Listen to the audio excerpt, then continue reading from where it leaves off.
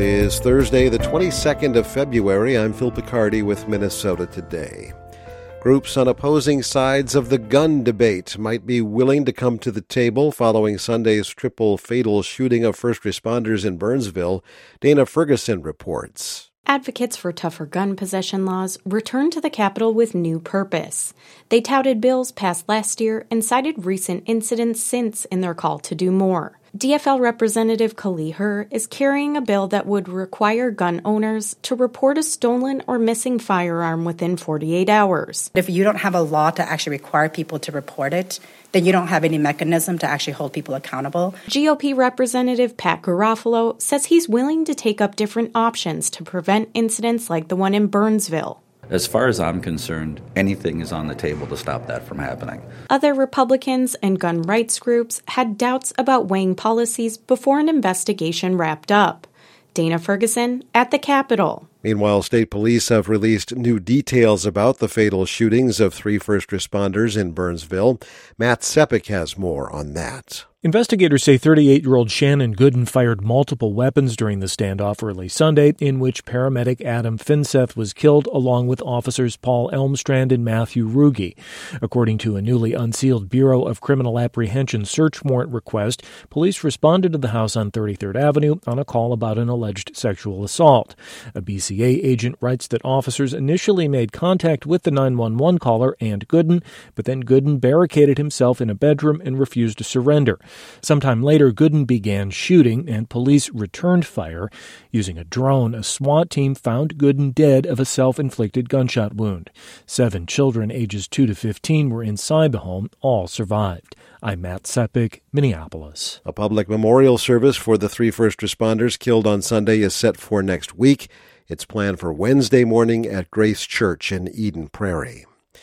Minneapolis public employees have voted to authorize a strike.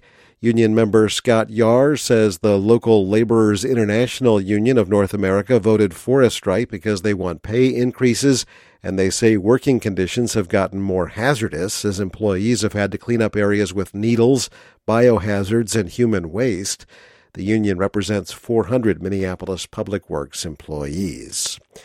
Nursing home workers at 10 facilities in the Twin Cities plan to stage a one-day strike on March the 5th. The members of SEIU Healthcare Minnesota and UFCW Local 663 are asking for higher pay, better benefits, and increased staffing. Labor shortages have left many nursing homes short-staffed, and workers in the unions say that gives them too much to do and too little pay. Allina Health is dissolving its pediatric services at Mercy Hospital in Coon Rapids. The health system says it's a part of a repositioning plan, but Kyra Miles reports doctors are concerned. Allina Health cites a declining number of pediatric hospitalizations as the reason for closing the program. But pediatrician Jackie Bender argues their services are more than just kids who stay in the hospital. And so kind of reducing us to our census numbers is, I think, a pretty unfair way of determining the value of our team and our community and to our kids.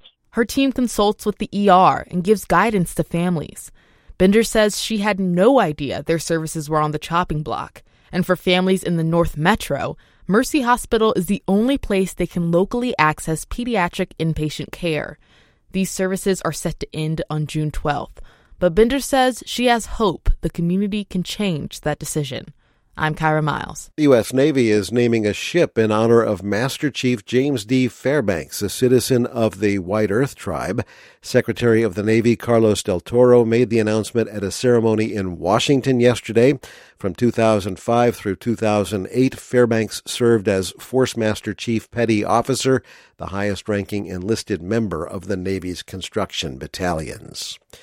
The Girls State High School hockey tournament has begun in St. Paul. Yesterday in small school quarterfinals, Orono beat Wilmer 4-1.